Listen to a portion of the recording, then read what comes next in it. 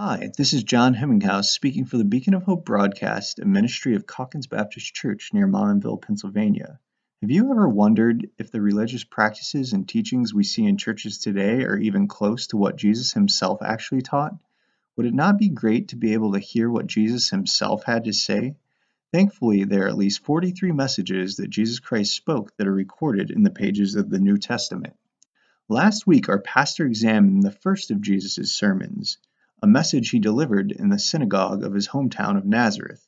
You may recall that Christ's words caused quite a stir. In fact, after hearing our Lord's message, a mass of people from the synagogue tried to kill him. One would think after such a reaction against the previous message that Jesus would have learned his lesson, so to speak, and would tone down his teaching to make it more palatable to his audience. Yet that's not what we see in the second sermon. In fact, in this message, Jesus claimed to be above the commandment to keep the Sabbath day because he was equal with God. Did Christ really mean to make such a claim? Even if he did, how could he back up such a bold assertion? We hope to answer these and other questions as you hear this message of Jesus that our pastor is entitled, Christ is Equal with God the Father. Today we come to what many Bible scholars would believe to be the second sermon of Christ listed in the New Testament. If you listened last week, you may recall that Jesus preached his first recorded message in the synagogue at his hometown of Nazareth and was nearly killed there due to his audience's violent reaction against his teaching. As we come to this second message of Christ, we are still early in Jesus' ministry, and you will find that he again boldly proclaims truth with very little regard for his safety and for what people would think of what he said.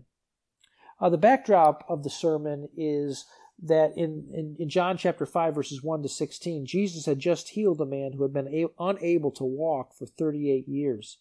Jesus told the man to rise, take up his bed, and walk. Now, when you think of a bed, don't think of a mattress like we would have, but the bed would be like a very, very thin sleeping bag, almost like a blanket that the man would be laying on, and had been unfortunately confined to that or something like that for many, many years, 38 years. Now, that was fine, but the problem started as the man's walking down the street with his bedroll under his arm, and someone questions why he is working on the Sabbath day. Now, this goes back to the fact that the Israelites were rightly observing God's command to rest on the Sabbath, but over the years they had to define exactly what work involved, because you can understand people would be trying to bend the rules, change the rules, whatever. And so they'd even defined how far you could walk, which is a little over half a mile on the Sabbath day, and had to make different kind of rules on this. The problem is that sometimes when we make these man-made rules on top of what were God's rules, the original rule of the Sabbath, then things can get perverted and messed up. We begin to sometimes either judge God's rule by our man-made decisions, or we sometimes even put the man-made idea ahead of God's rule and its intent itself. So, why did God give the Sabbath command? Well, Jesus himself commented on it in a different situation with a different audience, but let me quote him. He says, "The Sabbath was made for man, and not man for the Sabbath." That is a really common sense and wise statement to make. God gave the Sabbath command to be a blessing to man, to make sure that men and women had a chance to rest and to take time to worship God and take time for their families. Simply put, the Sabbath was made to be a blessing, not to bring bondage. So let's apply this principle to the man that Jesus just healed. He's been lying on his bedroll, unable to walk, now for 38 years, and now that Jesus had healed him, what was he to do? Was he just to leave his bedroll there? Was he just to wait there, stand there, or sit there until the Sabbath is over? Wouldn't it make a lot more sense to do exactly what Jesus said? Hey, get up. He's rejoicing. This is a wonderful miracle has just taken place. He's able to walk again. Roll up your bedroll and move out on your new life. Well, the fact is that when people saw that, and it got back to the religious leadership, that they determined that Jesus had broken God's law when in fact he'd only broken their man-made rendering of God's law. And they were so angry about this, and verse 16 tells us they plotted to kill him. By the way, if they had succeeded in killing him at that point, that would have been violation of the command, "You shall not murder," which is a far more serious command in itself. But, by the way, why weren't they rejoicing over this man that had been delivered? But due to their envy and hatred for Christ, they were blinded to this, which is a sad reality. So now, in this message, Jesus is defending what he had just done, defending the fact that he had healed a man on the Sabbath and that he had told him to carry his bedroll. And what Jesus does, instead of being on the defensive, he goes on the offensive to say that he, in fact, has every right to do whatever he wants to on the Sabbath because he is equal with God, that he is actually the one who made the law. So he is above the law as God himself. Let's hear him out and see what he says. It says, "But Jesus answered them," this is now, I'm picking up on this message, John 5, verse 17. "My Father has been working until now, and I have been working." What he's saying is, as God, he's not under the Sabbath command. That's not to say that as a child, Jesus would not voluntarily submit to the Sabbath regulations, nor was it in all likelihood that he would be out there working or doing any kind of harvesting on the Sabbath. No. But when someone came his way and someone needed healing, he would do it on whatever day of the week it was. And one of the ways he explained it was, my Father, talking about God himself, my Father works on the Sabbath.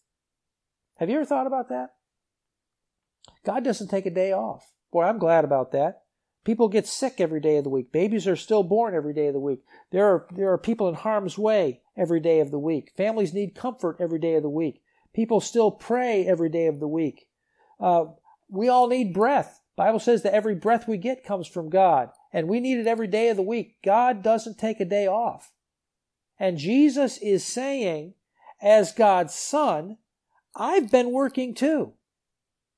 Matter of fact, Colossians chapter 1, verses 14 to 17 tell us that in Jesus, all things are held together. So, notice the reaction of Jesus' enemies. It says in verse 18, "Therefore the Jews sought all the more to kill him, because he had not only broke the Sabbath, but also said that God was his Father, making himself equal with God." They got what he was saying.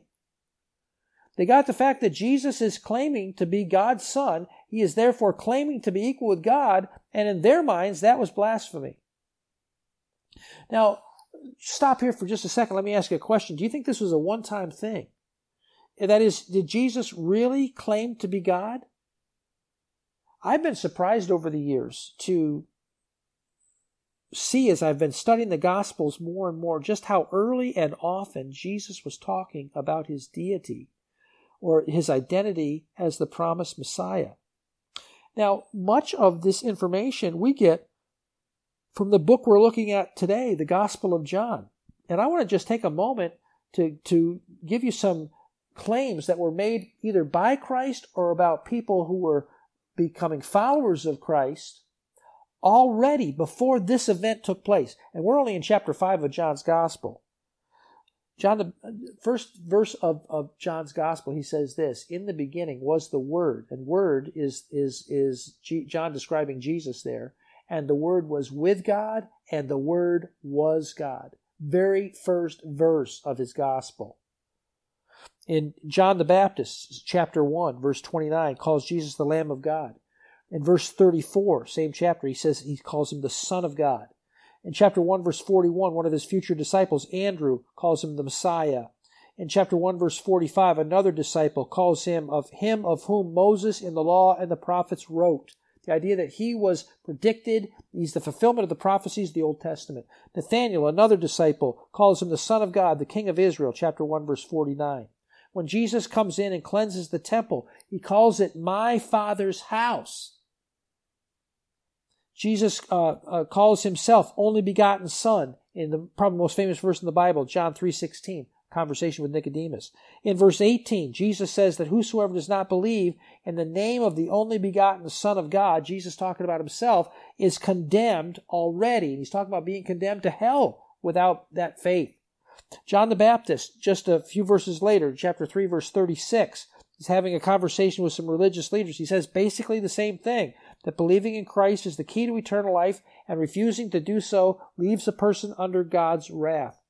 Jesus talking in chapter 4 to a Samaritan woman, and this woman says, I know that Messiah is coming who is called Christ. And here's Jesus' simple answer, I who speak to you am he.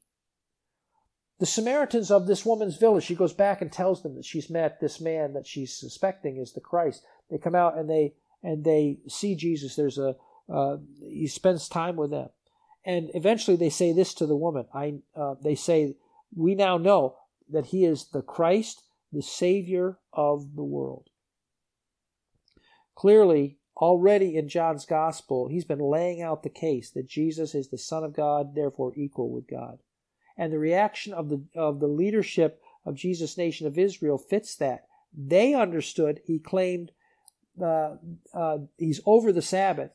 He also claimed to be equal with God, and they look at that as blasphemy. Now, it would be blasphemy for anybody to say that if they're not God. And so we are really already confronted with this question, is Jesus crazy? He's not a good teacher if he's making these wild claims that aren't true. Is he crazy, or is he in fact God? Sort of like the guy that goes to the psychologist and he says, Doc, I'm a dog. The psychologist looks at him and he goes, well, Bob, how long have you felt like you're a dog? And Bob looked at him rather surprised. He said, well, ever since I was a puppy. Well, obviously, Bob's got some issues there. Well, if Jesus isn't God, then let's be honest, then he's out of his mind. And so he's going to begin to share with these people, and many of them hostile to him, the reality of his deity, the fact that he is God in the flesh. First thing he's talking about is that as God's Son, he's going to do works that only God could do. He's going to back up the talk with his actions, with his deeds. So in verse 19, he says this, Then Jesus answered and said to them, Most assuredly I say to you, the Son can do nothing of himself, but what he sees the Father do. For whatever he does, speaking of the Father, the Son also does in like manner. So he's saying, I'm not acting independently of God the Father, but I can do anything that God the Father does. So he goes on, verse 20, For the Son also does in like manner. For the Father loves the Son and shows him all things that he himself does, and he will show him greater works than these, that you may marvel. Jesus is saying, I'm going to imitate God the Father in even greater ways than you've seen. They just saw a man who hadn't walked in 38 years being able to walk now. And tragically, instead of rejoicing in that blessing, they are angry with Christ for having the audacity to heal him on the Sabbath and then to tell him to carry his bedroll on the Sabbath. And Jesus is saying to them, I am doing my Father's will, and I'll back it up by showing you even greater miracles than you've seen so far. And he mentions one in verse 21. He says, For as the Father raises the dead and gives life to them, even so the Son gives life to all whom he will. He is saying, I have the power to raise the dead. Now in the Gospels, we're told of three different resurrections that Christ performed. The first one is the widow of Nain's son. She was a lady that had no other children. She'd lost her husband. And Jesus, just seeing her and the terrible procession going and understanding the situation, gave her son back to her. What a blessing. Second was a man by the name of Jairus. He was a leader of the synagogue in his area. His daughter was deathly sick. She's 12 years old. Before Jesus got to her, she had already died, and Jesus raised her from the dead. The one probably most famous miracle, the last of the three, was, and again, these are just the ones we recorded in the Scriptures. We don't know what else he may have done. But Lazarus, a friend of Jesus, had been dead 4 days when Jesus showed up and raised him from the dead. Certainly, Jesus is backing up his words with his deeds. Then he says, I not only have the power to raise the dead, and by the way, it's far more extensive than he's saying right now, but I have the power to judge all people. I have the authority to do this. He goes on. He says, for the Father judges no one, but has committed all judgment to the Son. He's saying, I am going to be the one that all will stand in front of. I am the one who is going to judge the world. Now, I think of that.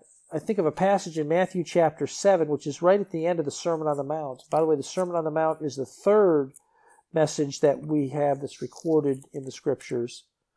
And that's quite extensive, and we hope to get to that in future weeks. But as he's coming to the conclusion, listen to him talking like the judge. He says, not everyone who says to me, Lord, Lord, shall enter the kingdom of heaven, but he who does the will of my Father which is in heaven. Many will say to me in that day, they're talking to me because I am the judge. Many will say to me in that day, Lord, Lord, have we not prophesied in your name, and cast out demons in your name, and done many wonders in your name? And then I will declare to them, I never knew you. Depart from me, you who practice lawlessness. Jesus is saying, I will declare this. This will be my judgment. So as he is saying, I am equal with God. I have the power to raise the dead. I have the authority to judge all people. Now, how are you and I to respond to this? These claims. Verse 23, back in John chapter 5, he says this, that all should honor the Son just as they honor the Father. Now, think about that. We are to give honor to Christ equally with God the Father. And as a matter of fact, he goes on from there to say this, he who does not honor the Son does not honor the Father who sent him. That means to fail to honor Christ as God is to fail to honor God himself, God the Father himself. Do you not see how Jesus is claiming absolute equality with God the Father here? Now, is Jesus correct in this assertion? Or is he crazy?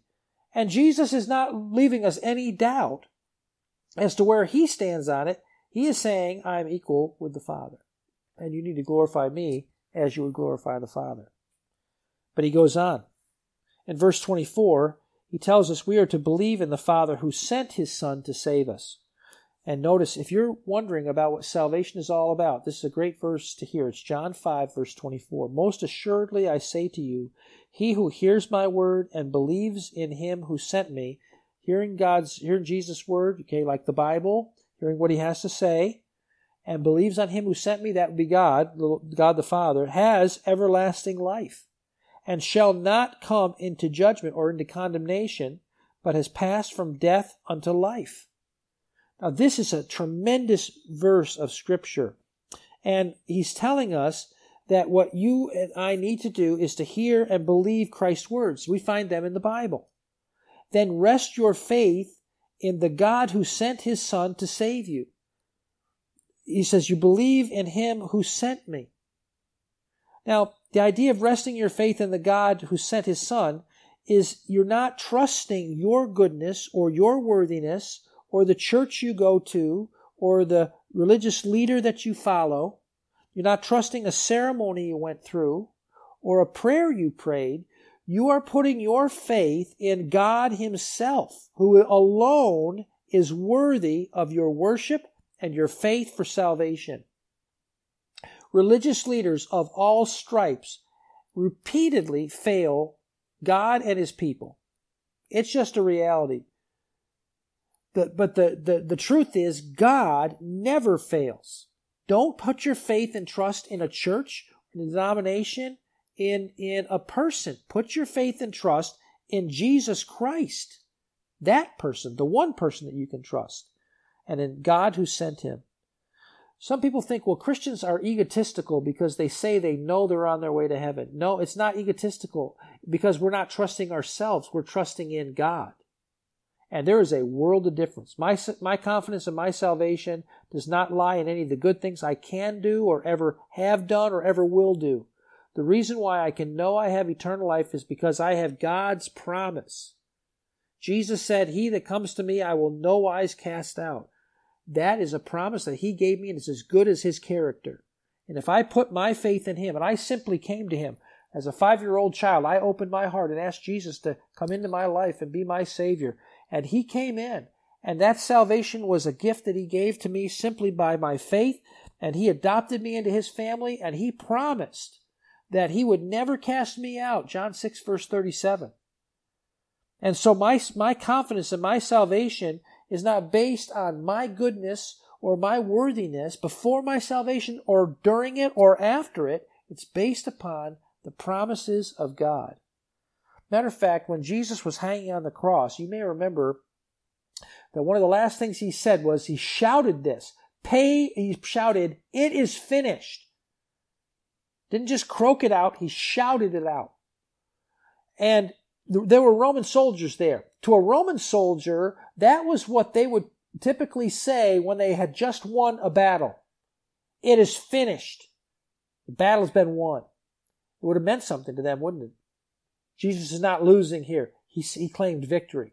But there also, in the culture of Jesus' day, among the common Jewish people, who were many of them at the cross, that was the exact words you would write over a bill when the debt had been completely paid.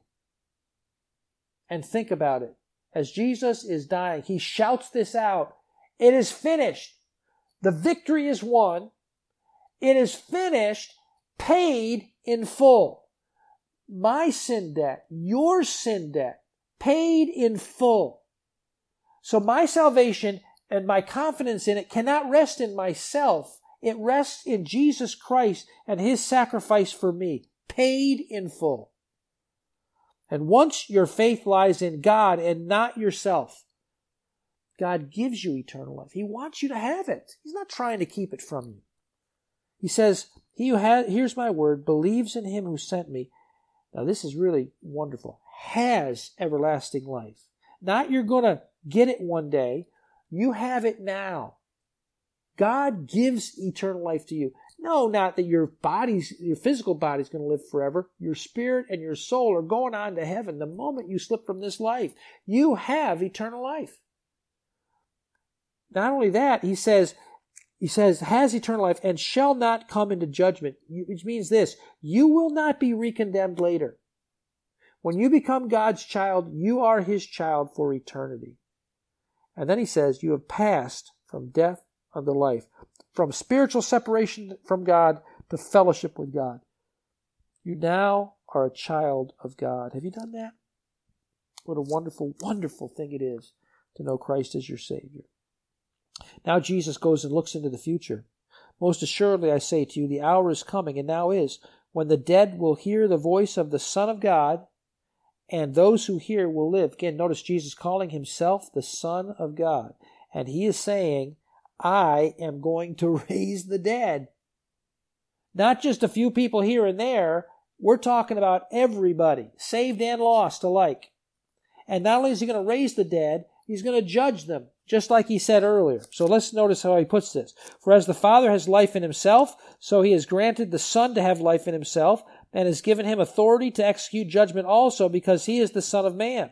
Do not marvel at this, for the hour is coming in which all who are in the graves will hear His voice, Jesus talking about Himself, and come forth, those who have done good to the resurrection of life, and those who have done evil to the resurrection of damnation.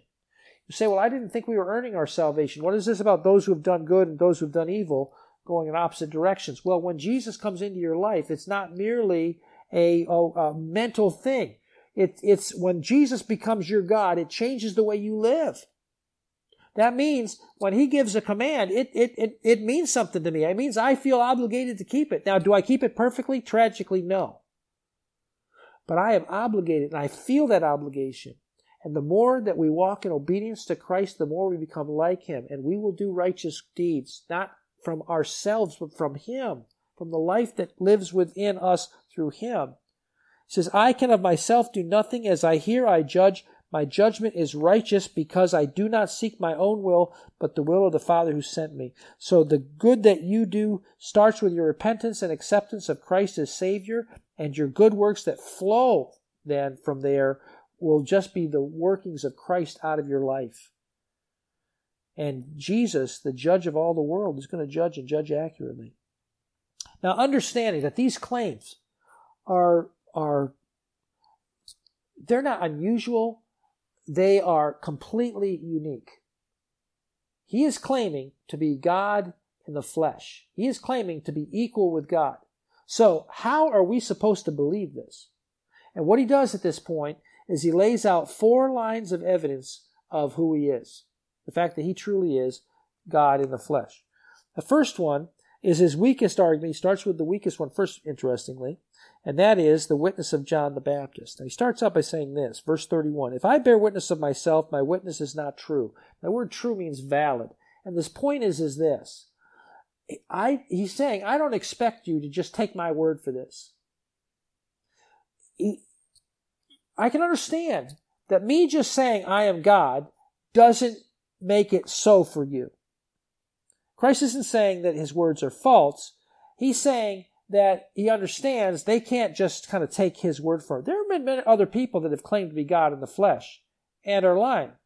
So now he goes to the one that they would understand. "There is another who bears witness of me, and I know the witness which he witnesseth of me is true. Ye have sent to John, and he has borne witness to the truth." That would be John the Baptist, the great prophet who preceded Jesus, who said, "There's coming one after me, whose shoes I am not worthy, his sandals I am not worthy to untie." He is saying, behold, the Lamb of God, that's what he calls him, that takes away the sin of the world. He calls him the Son of God. Jesus is saying, John the Baptist bore witness of me, and John was known to be a righteous man, to be a sincere man. He was a martyr for his faith because he told the Herod of his day that it was unlawful for him to take his brother's wife from him. And because of that, Herod's new wife absolutely hated John the Baptist and made sure that her husband put him to death. So people knew that John the Baptist was a faithful, godly witness. And Jesus is saying, he bore witness of me. Then he goes on, "Yet I do not receive testimony from man, but I say these things that you may be saved. He was a burning and shining lamp, and you were willing for a time to rejoice in his light." Saying John was a great and faithful preacher, and you were blessed by him, and that was true. But obviously, even sincere men are men. John could have been fooled. That's not definitive. John's witness is powerful, but it's not definitive. It's not determinative. So he goes on, "But I have a greater witness than John's, for the works which the Father has given me to finish, the very works that I do bear witness of me, that the Father has sent me." Jesus says line of evidence number 2 is the works that I am doing. I would divide Jesus' works into 2 categories. The physical miracles that he performed, but to me even more important are the spiritual miracles. Let me talk to you about some of the physical miracles that he had already done just in his earthly ministry up to the point of this sermon. Turning the water into wine, recorded in John chapter 2, verses 1 to 11.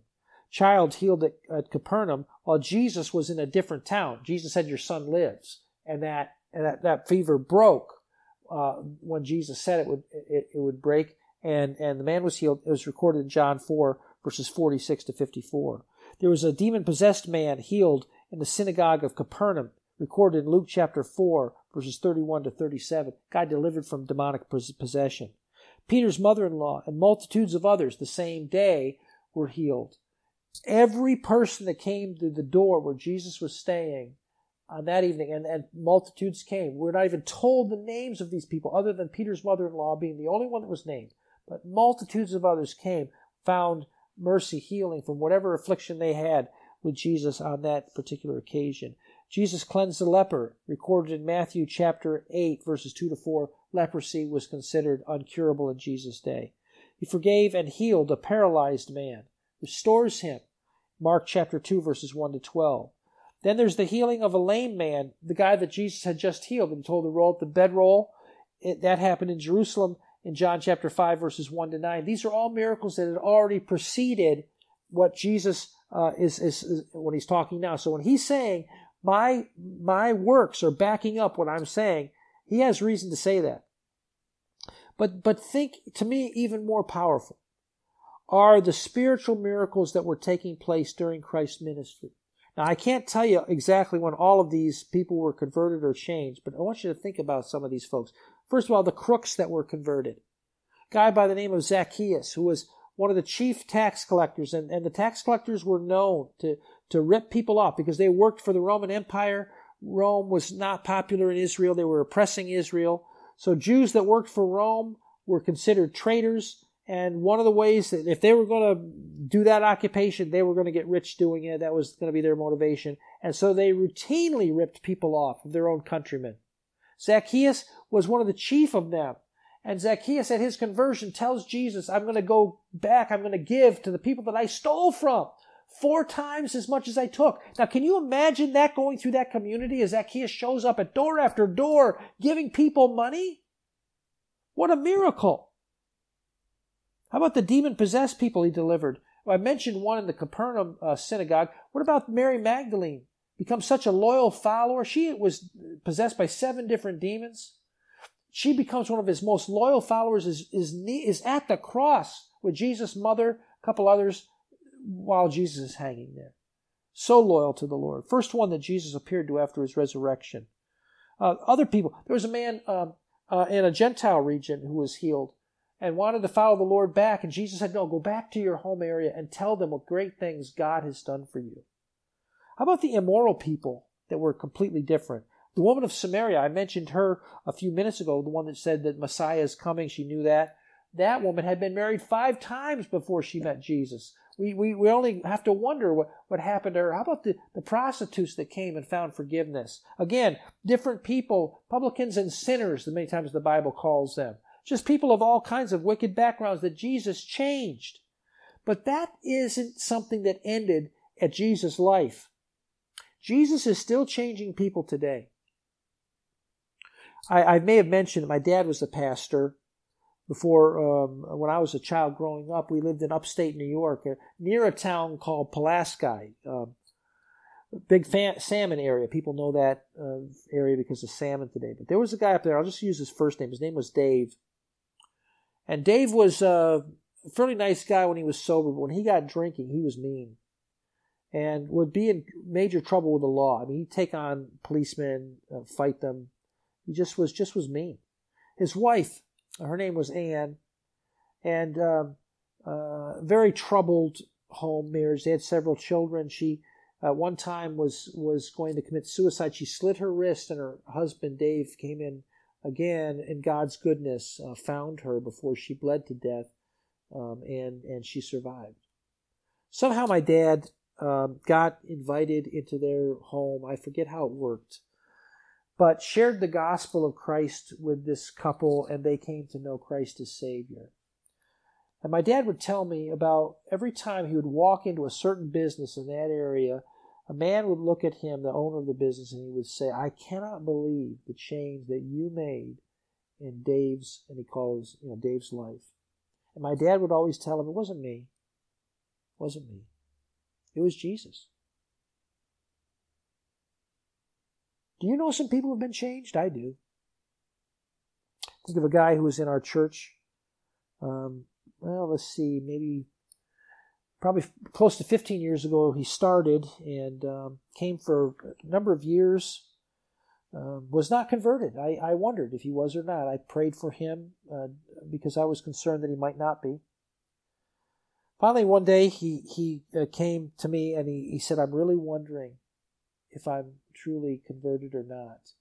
And so we prayed and we went up, we talked for probably an hour. And this man had quite extensive religious background. He'd been an altar boy as a child. He'd gone to another denomination church when he was an adult, had joined there and made what he called a profession of faith. But as we talked, he said to me, why is it that I cannot recall a time when I have been born again? And as we prayed and thought about it, finally I just said to him, I said, John, if you can't tell me when you were saved, can you tell me when you were lost? Because until you really understand you're lost, you can't be saved. And it was almost like God just opened his eyes at that point. And he said to me, I've been lying all these years.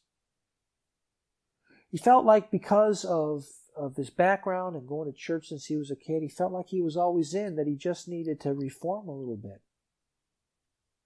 And he realized at that point, no, I've never really considered myself lost. I've never really understood that I was on my way to hell. And as he opened his heart to Christ and got saved that night, what a change God made in that guy's life. He was a guy that worked with heating, air conditioning. He was very good at it. And but if you had thought that he would ever get up in front of people and testify or anything like that, he would never have done that. Matter of fact, just a few days before these events I'm telling you about, he had prayed in public, and that was just a very small group of guys for the very first time in his life. Well, after his conversion, it wasn't long before he becomes burdened for the salvation of a friend of his who's dying of cancer in a distant state. And so I got roped into going with him. We went down, we talked to this man, and we're not sure what happened, but as a result of that, John was able to speak at the man's funeral briefly, and did so with great zeal. And within a few weeks, John's coming to me saying, I think I might be called to preach. And here this guy that had no thought of anything along that line for years and years, now all of a sudden has this desire to be a preacher. And actually he is today. The reason why he's not in our church, he's helped out at several other churches in the area, and now he's actually pastoring a church in the Carbondale area. And you just think of what God can do. What God can do. There's a guy you could look up on Wikipedia. His name is Mel Trotter, Trotter. Mel Trotter was, I guess he was living in the Midwest, and alcohol had just completely bound him to the place where he had a wife and an infant son, and he was drinking the money away. They were impoverished over it. His wife took out a very small amount of money, but she had enough, and she said, "You need to take this to the drugstore." She said, "Do not drink it away." She said, "This is money we need for our child's medicine because the child was sick." Mel Trotter went out and drank that money away. His child died. As a result of the utter despair that this man was in, he wandered into a place that some of you may recognize. It's called Pacific Garden Mission. It's out in the Chicago area. Found Jesus Christ as his Savior, and Mel Trotter completely changed. Mel Trotter became one of the guys who ran the mission for a number of years, preached to people who were very similar circumstances to where he had been, and was mightily used by God until his death. Why? Because Jesus Christ still changes people. He doesn't just claim to be God's Son. He makes a difference in people's lives even today. Some of you probably know people, almost all of you probably know someone who would claim and show evidence of a changed life, go in one direction, completely different, and what he would tell you or she would tell you was, Jesus Christ did this for me. That's what the Lord is saying. He's saying, I'm not just making a claim to be God's Son. Look, okay, John the Baptist witnessed of me. I'm telling you that I am. I understand you can't accept those things, but think of the works that I've done. Yes, there were physical miracles, absolutely, but think of the spiritual miracles. And then Jesus goes on, there's the witness of God the Father. The Father himself, who sent me, has testified of me. You have neither heard his voice at any time nor seen his form, but you do not have his word abiding in you, because whom he sent, him you do not believe. He's saying if you really knew God, you'd know me. Yes, God inspired the prophecies of the Old Testament. The Father led John the Baptist in proclaiming Jesus' coming. Of course, the Holy Spirit involved in these things too. He spoke from heaven even at Christ's baptism. Maybe some of these people, maybe all of them weren't there. But they weren't recognizing God's voice. And so they didn't recognize his Son. Jesus goes and gives a fourth argument, and that is the witness of the Old Testament Scriptures.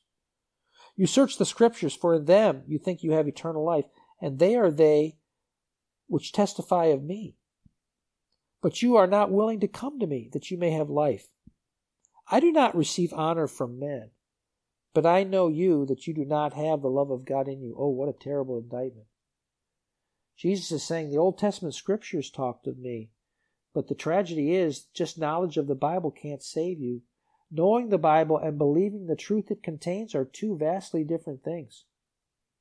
And then knowing the truth and living it are also two vastly different things. So being religious and going to church, or whatever house of worship you may go to, that doesn't save a person. I don't think any of us think that going into a garage makes you a car, or going into a gymnasium makes you an athlete. Well, going into church doesn't make you a Christian either. Being religious isn't enough. Many religious people do not have God's love, and Jesus is talking to religious people, and he's saying, you do not have the love of God in you. Boy, isn't he bold, though? He also went on to say that many religious people do not have God's discernment. He says, I have come in my Father's name, and you do not receive me. If another comes in his own name, him you will receive. How can you believe, who receive honor from one another, and do not seek the honor that comes only from the only God? Yeah, many religious people lack God's discernment. They can't distinguish between a true prophet and a false one. I'll just give you a personal pet peeve of mine. I just hate it when I see somebody on television, or especially on television, and they're constantly in self-promotion. It's not about us. It is a privilege to preach the Word of God. It is something that I know I can say I don't deserve. And I don't think anybody else can say I deserve that privilege either. God deserves the glory. And when people are self-promoting, it's amazing to me that people follow them. It really is. Because that's just not God's Spirit.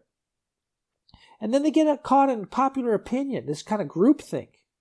Why? Because they're not living for the praise of God, they're living for the praise of men. He says, how can you believe who receive honor from one another and do not seek the honor that comes from the only God? You're not seeking honor that comes from the Lord. You're seeking praise of men. And the reality is, the problem is that many religious people do not have genuine faith. He goes on, do not think that I shall accuse you to the Father. There is one who accuses you, Moses, in whom you trust. See, these people would all have revered Moses, not as God, but as a great and godly man, gave them the law, gave them the 10 Commandments. But what Jesus is saying is, if you want to stack yourself up against the 10 Commandments, you're going to fail miserably. And that's the same is true for us today. People think, I'm going to get to heaven by keeping the 10 Commandments. My first question is this. A, name them. Because you might as well not even talk about keeping them if you don't know what they are. So name them. And then secondly, do you keep them? Well, the very first one is no other gods before me. Do we keep that one? Nothing else before the Lord. Nothing. Ever. That's keeping that one. The second one is don't make up your own God. No graven image. Okay, so there are not to be worshiping any other graven image, not have a lucky charm or anything like that. Okay, all that's foolishness, violation of that commandment. But not only that, but the idea is that I can't say, well, I don't view God that way. That's making up your own God. God is who He is. We don't get to make Him up. How about the commandment, thou shalt not commit adultery? It's not merely your actions, it's your thoughts. Jesus pointed that out in Matthew chapter 5. So, genuine faith is what we need. You can put your trust in the wrong thing, and you can think you believe when you don't. And so he says, if you believe Moses, you would have believed me, for he wrote about me. But if you do not believe his writings, how will you believe my words? What do we conclude from this? Well, first of all, Jesus is clearly claiming to be God in the flesh. He's doing it in multiple times, in multiple ways. Either he's correct about his identity, or he is an egotistical madman. And if Christ is in fact God in the flesh, you must believe him to have eternal life. There were some that might have an objection. They'd say, well, maybe this was just all made up about Christ after he died. Can I just say that myth, and it was popular about 100 years ago, that myth has been rightfully put to bed a long time ago, and the fact that trying to say that the Gospels were written some 200 or 300 years after Jesus, when they made up these legends, has been blown out of the water. Anybody that really is trying to hold that doesn't know what they're talking about. Now, the Gospel writers are writing their John is a personal disciple of Jesus Christ who is writing this. He walked with Jesus. This is not some myth that has been evolved over a few hundred years. John is saying, I walked with him. He is God in the flesh. And here's what he said. If Christ then is in fact God in the flesh, you need to believe in him to have eternal life. It's pretty obvious that that's what he's claiming repeatedly. And Jesus is staking his claim on the witness of John the Baptist, his own works, physical miracles, spiritual miracles, the witness of God the Father himself, and the witness of the Old Testament scriptures. It reminds me of several years ago, I was at my mechanic's garage. My mechanic is a Christian guy himself with his own testimony of what God has done in his life. And my mechanic introduced me to a precious Jewish man who had come to America from, I think, the former Soviet Union. I had a delightful conversation with this guy. And while we're talking, I felt led to ask him this question. I said, let me ask you this. I said, if Jesus really was the Messiah, would you want to know it? It was kind of interesting. He just dodged that question. Began to talk philosophy, this, that, and he kind of went round the barn. And so I let him talk for a few minutes, and then I came back and I said, but you didn't answer my question. What I asked you is, if Jesus Christ really was the Messiah, would you want to know that? If Jesus was the Messiah, would you want to know it? And it was interesting. He went around that question again. Talked for several minutes. I came back and I said, now I've asked you twice. Can I ask you one more time? I said, you didn't answer my question. If Jesus Christ really was the Messiah, would you want to know this? And my Jewish friend looked at me, kind of gave me a sigh, and he said, yeah, I think I would. At that point, I began to share some things. And let me just give you a few things. I'll have a few more than I shared with him that day. Old Testament, all these hundreds of years before Jesus was born, do you realize that it was prophesied that Messiah would be the seed of a woman? There was no man specifically identified, just like the hint of the virgin birth, Genesis chapter 3, verse 15. That Messiah would crush Satan's head, but be hurt in the process. That's also in Genesis 3:15, first book of the Bible, third chapter. That Messiah would be a descendant of Noah's son Shem. That gets him on, narrows the field down to about a third of the world's population. That was Genesis chapter 9, verse 25 to 27. That Messiah would be a descendant of Abraham, who would bless the world. That again limits the field. That was Genesis chapter 12, verses 1 to 3. That Messiah would be a descendant of Abraham's son Isaac, because Abraham had actually several children. And Isaac specifically, that was Genesis chapter 26, verses 1 to 4. Isaac had two sons, Esau and Jacob. God said that Jacob would be the one that Messiah would come through. In Genesis chapter 28, verses 10 to 14, Jacob's name is changed to Israel. That's where we get the nation of Israel's name, from Jacob. This one, Messiah is supposed to come through him. Now we're down to a nation. Jacob has 12 sons. Which one of those? Well, by the time you get to Genesis 49, all of this in the first book of the Bible, we know of Jacob's 12 sons. He's going to come out of a specific tribe of the 12, and that is Judah. Genesis chapter 49, verses 8 through 10. In Exodus, the second book of the Bible, chapters 12 through 14, we have a Passover sacrifice that happens on the day the Israelites leave the land of Egypt. The lamb is slain. His blood is placed on the doorpost. It's essential for deliverance from death on that evening. John the Baptist will later call Jesus the Lamb of God. That takes place again, Exodus chapter 12. Was the original Passover. Messiah would be king, and his coming would be connected with a star. That was predicted in Numbers chapter 24, verses 15 to 17. Messiah would be born of a virgin. That was predicted in Isaiah chapter 7, verse 14. The fact that he would be both human and God is predicted in Isaiah chapter 9, verse 6 and 7. And the fact that he would be born in Bethlehem, a tiny little town, is predicted in Micah chapter 5 and verse 2. The fact that Messiah would suffer and die for the sins of the people is predicted in Isaiah chapter 52, verse 13, all the way through chapter 53, verse 12. And there are a ton of prophecies that are all in that section of Scripture itself. So I ask you, if Jesus is God's Son, the Savior of the world, if he really was and is God, would you like to know it? Or do you not want to know? Lest the answer to that question drives you to bow your knee before God and his Son. Let's pray. Father, I pray for any who may be listening. And the truth is, they really, up to this point in their lives, have not really wanted to know the answer to that question. They've had excuses. They've had reasons why they don't need to. Whatever they may be, but the bottom line is they've wanted to live life for self. Oh Lord, rescue that soul, we pray. We pray for those who have been confused, thinking that being religious is good enough.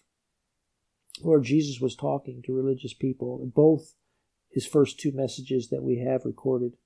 And in both of those times, Lord, the religious people were hostile to him. Help us not to trust religion. We have to not to trust ourselves. We need to trust Christ. We need to trust you. Oh Lord, accomplish what you want through this message, we pray. And we thank you for those that have taken the time to listen. May you bless them for it. In Jesus' name. In each of these first two sermons, Jesus seems to be speaking before many hostile people, yet he courageously told them the truth whether they liked what he had to say or not. Is that not what you would expect from God's Son? Honesty and truthfulness are so necessary when speaking of spiritual matters. Imagine going to a doctor because you have had some unusual symptoms. The doctor hears your concerns and runs some tests. When your physician receives the findings, he realizes that your case is worse than you probably imagined. You've got a terminal disease. As he sits in his office, could you blame him for dreading your next appointment? He realizes that he is going to have to share with you things that you do not want to hear. In fact, due to your shock at what he needs to say, he can imagine that you might get quite angry with him, insult him, or even decide to go to another doctor. Yet we all know that the doctor's duty is to tell you the truth. In a similar way, Jesus, the great physician of the soul, will faithfully tell you the truth about your heart, though its spiritual condition is much worse than you imagine it to be. Here's how God describes the disorder of our souls in Scripture. Jeremiah 17:9 states, "The heart is deceitful above all things and desperately wicked. Who can know it?" Further, the problem of sin in our souls is terminal. Romans 6:23 states, "The wages of sin is death." So Christ came to the people of his day with a message that pointed out some of the symptoms of the depth of the problem of sin within their hearts. In today's message, he told the religious leaders that they were self-serving and did not truly love God. The solution? They needed to humble themselves, repent of their sins against God, and recognize Jesus as their Messiah. What they decided to do with that information probably varied with the listener, though it's obvious that sadly many listening to Jesus on that day refused to believe his diagnosis, and thus rejected his cure for their sins. Dear friend, what will you do with Christ's message today? When Pastor Jones closed his message, he asked a simple question. If Jesus really is God's Son, the Savior of the world, would you like to know it? If you would like to know whether Christ is truly God, I would encourage you to read the entire Gospel of John for yourself. John, one of the disciples who was closest to Christ, will give you a front row seat on some of Jesus' greatest miracles and conversations. It's a great place to start if you want to learn about what the scriptures claim about Christ's identity. Pastor Jones began this series in our church about 2 years ago, so if you'd like to see video messages of this ongoing series, you can find them on our Facebook page at Calkins Baptist Church. Calkins is spelled C-A-L-K-I-N-S. We also have a website, calkinsbaptistchurch.com. There you can find more information about our church. Also, since the COVID-19 crisis hit, Pastor Jones has been giving a short devotional from God's Word on a daily basis. If you'd like to access any of those devotionals, you can find them on our Facebook page. Finally, I would like to invite you to tune in next week as we begin Christ's most famous recorded sermon called the Sermon on the Mount. It's found in Matthew chapters 5 through 7. I believe you will find this message to lay out the highest standards for ethics known to man. As we leave you today, we pray that this broadcast has been a beacon of hope in your life to point you to the light of the world, Jesus Christ. May God's richest blessings come upon you. Thanks for listening.